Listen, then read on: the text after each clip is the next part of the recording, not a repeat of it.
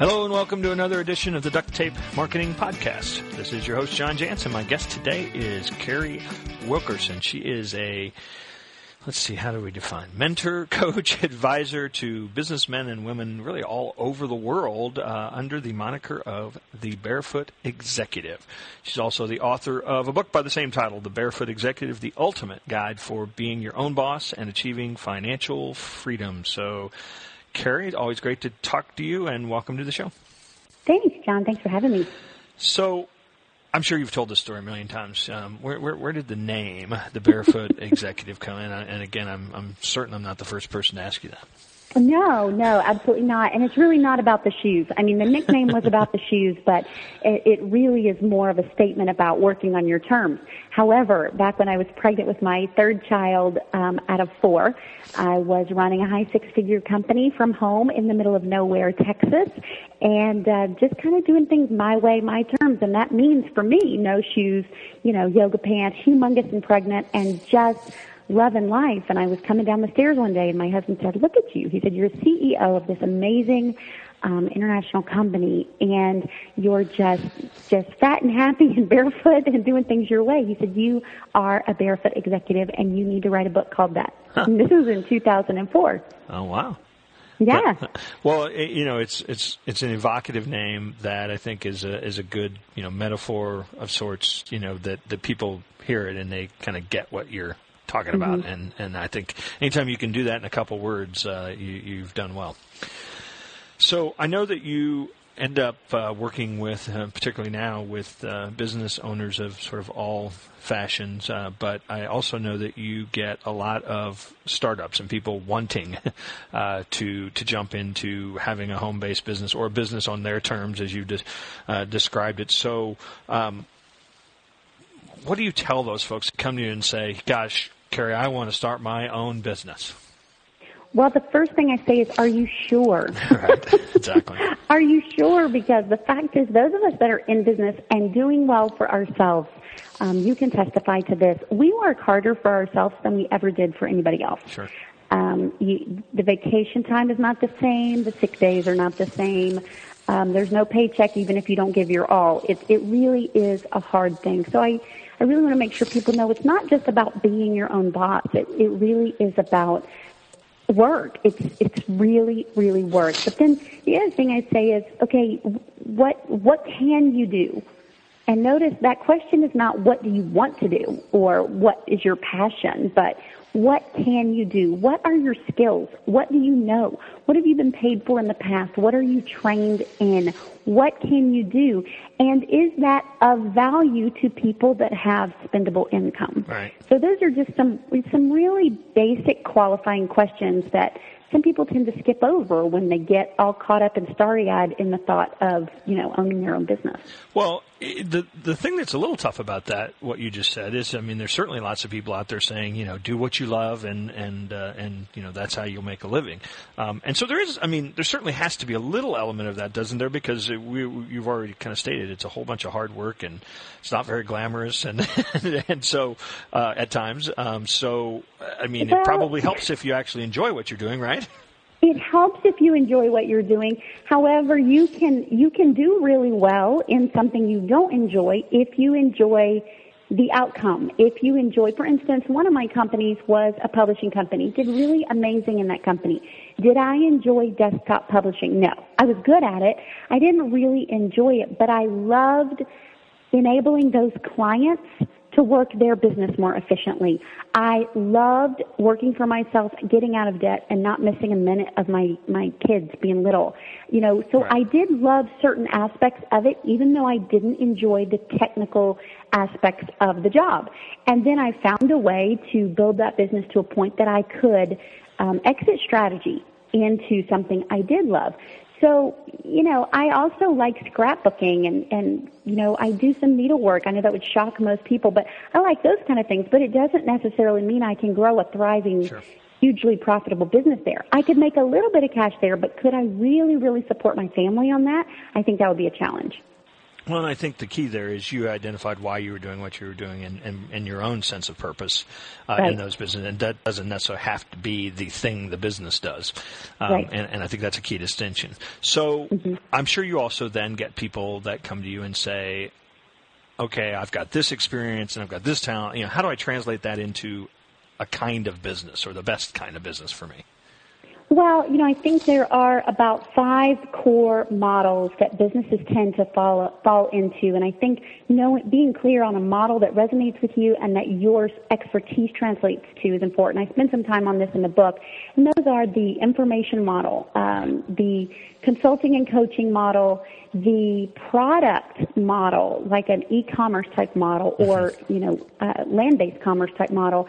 There's teaching. There's the referral marketing or commission-based marketing model, which is like real estate or financial services or even affiliate marketing online. And then there's one more, and that is the, I'm not looking at my list right now, but those are basically it. Information, product-driven, consulting, coaching, and referral-based. You have to say, what model resonates with me? Where do I fit? How can I translate my skill or my service? Like, John, you're a consultant.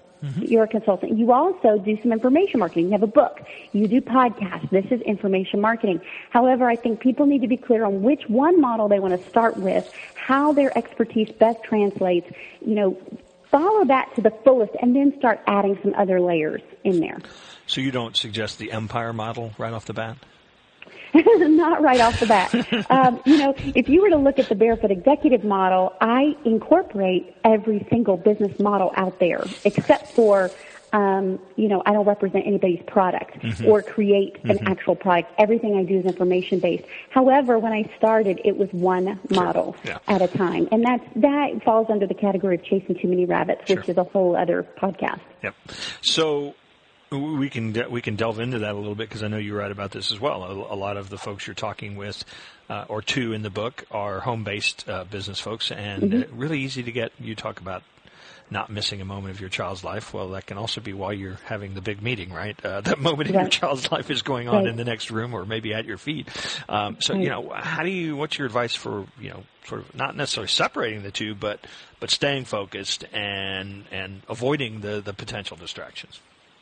Well, there's always going to be distractions, and most of us are the king and queen of seeking distractions because it lets us get out of what we're supposed to be doing, truthfully. That's called avoidance behavior. But the fact is I have 4 kids here, and I don't miss the important stuff. Does that mean I don't miss anything? Not necessarily. I've missed soccer practice before. I've missed a PTA meeting before, but I'm there for the important stuff, the key stuff. The important thing is you have to train your family about your business the same way you have to create your business around your family. My kids know when the door's closed, they need to wait, and that's fine. That's respect, and they need to learn that. Well, quite frankly, if you're in an office, you need to teach, whoever might come in and say, "Hey, I need help on X." That same respect. So it's not really that different. Yeah. And so here's a lot of it, John. It's about framing, and it's about mindset. And I know that's kind of a buzzword, but here's the deal. My family are my shareholders. And so just like a publicly owned company has shareholders you have to be responsible to, I have to be responsible to them. So that means I'm not working all the time, 24/7.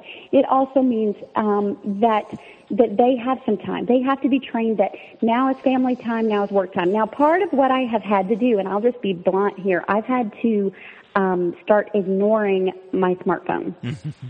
Yes. I have. Yeah, otherwise, you can be tethered all the time. Sure. You can use it as a tool so that you can be at soccer practice and still be working, or you can use it as an excuse to be engaged with it instead of your family. So there are distractions. A couple of ways I like to manage distractions. I do what's called a power hour every day. I set the timer.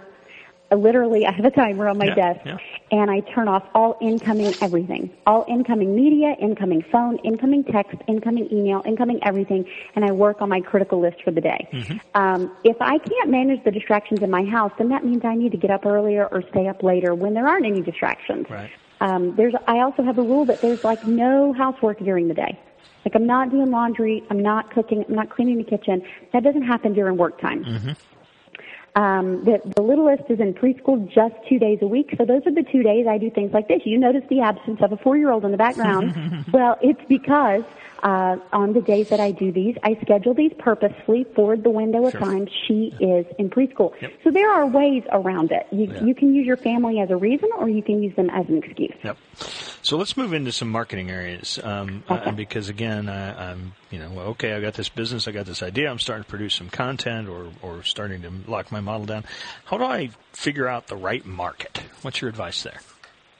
Well, are they accessible? Right. How will you find them? Where are they? Are they in social media? Are they online? Are they local to you? Are they listening to the radio? Are they watching TV? Who are they and where are they?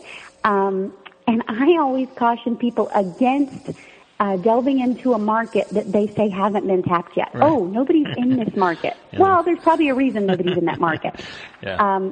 If they're not accessible to you online or offline, if they're too hard to get to, too hard to market to, then I suggest you back away from that market.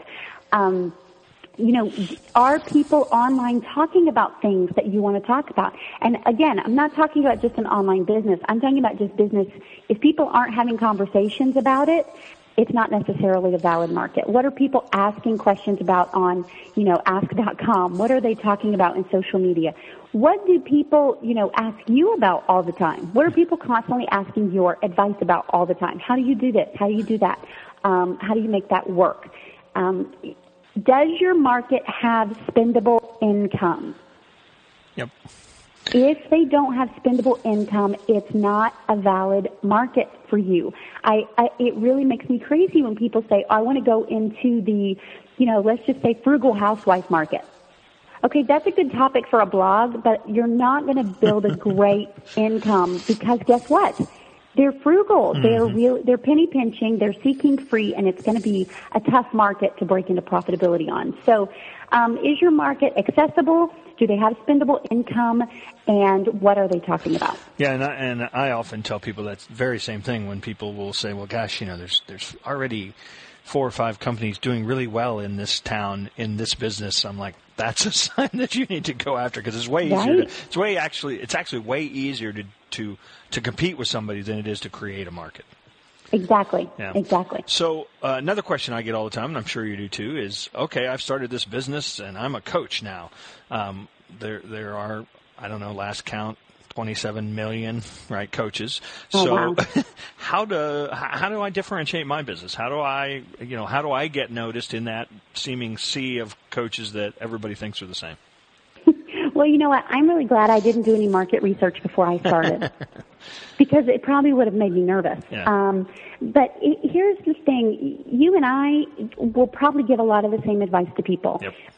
You and I work with a lot of the same type of folks, and the fact is, we could even be teaching from the same book and the same materials, and you're still going to draw people in a different age bracket, a different lifestyle bracket. Your kids are up and out of the house. My kids are all still very much here. You are probably going to draw people that tend to look to a male expert, whereas I'll draw people that tend to look for a female expert mm-hmm. or female teaching model. I'm more in the South. You're very much in the North. Just by the nature of your story, your gender, your style, you're going to draw different people to you. So there's that. Also, make sure you're consistent with your message. Don't be a copycat. Don't worry about what everybody else is doing. Right. I don't follow other people's launches or many vlogs because I don't want to be caught up in, somebody already wrote about that this week or somebody already taught that. I really want it to be authentically what's in my brain. And, that's where I get all my ideas. What are you talking about? I have people that I promise you, they blog the day after me, and it's always remarkably similar. But you have to not get too caught up in that. You have to, this is why one of my initial questions is, what have you done? What do you know? What have you been through?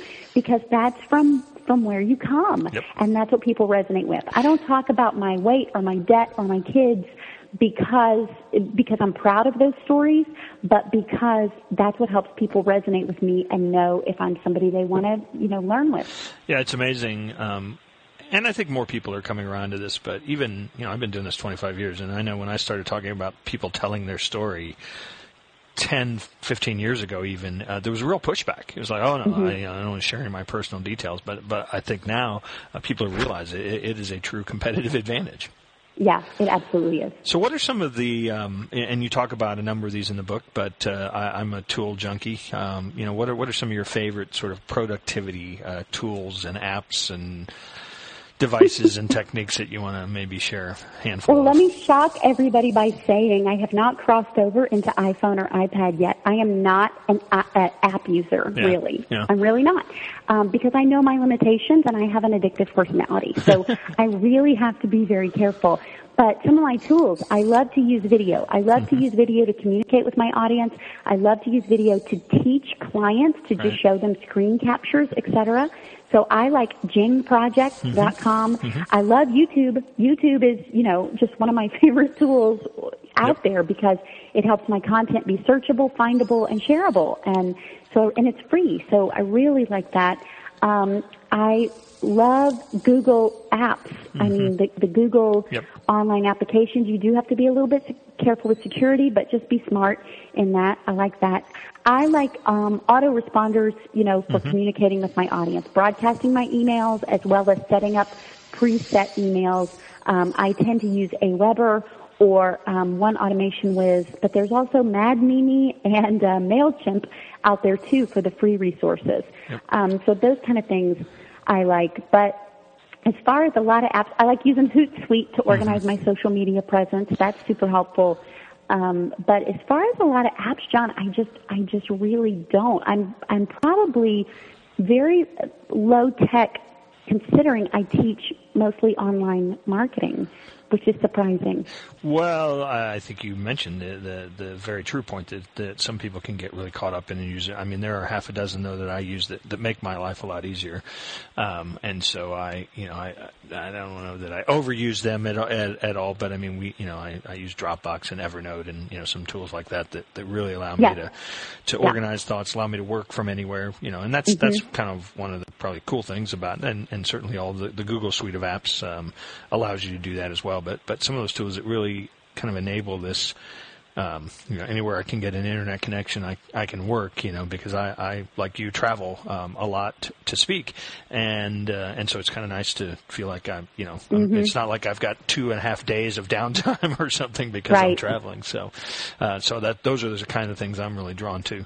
I love Dropbox. Dropbox is super handy. So let's kind of end today on that idea of social media for the home-based business that's trying to build a following, and in many cases, because you talk to a lot of online businesses, that following might be all online.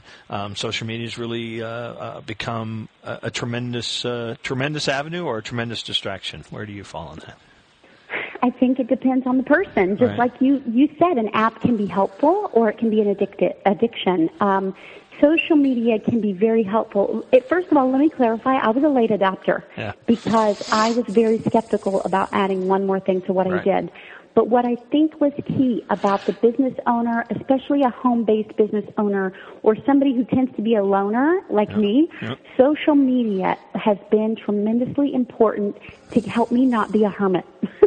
To help me feel connected, to know that other people are dealing with some of the same situations that I'm dealing with, and just to have a water cooler that I can hit and run and just have some connectivity. Otherwise, I mean, I could literally stay here at my home in the middle of nowhere, Texas, with me and the kids and not see just a lot of adults, especially not a lot of professional adults.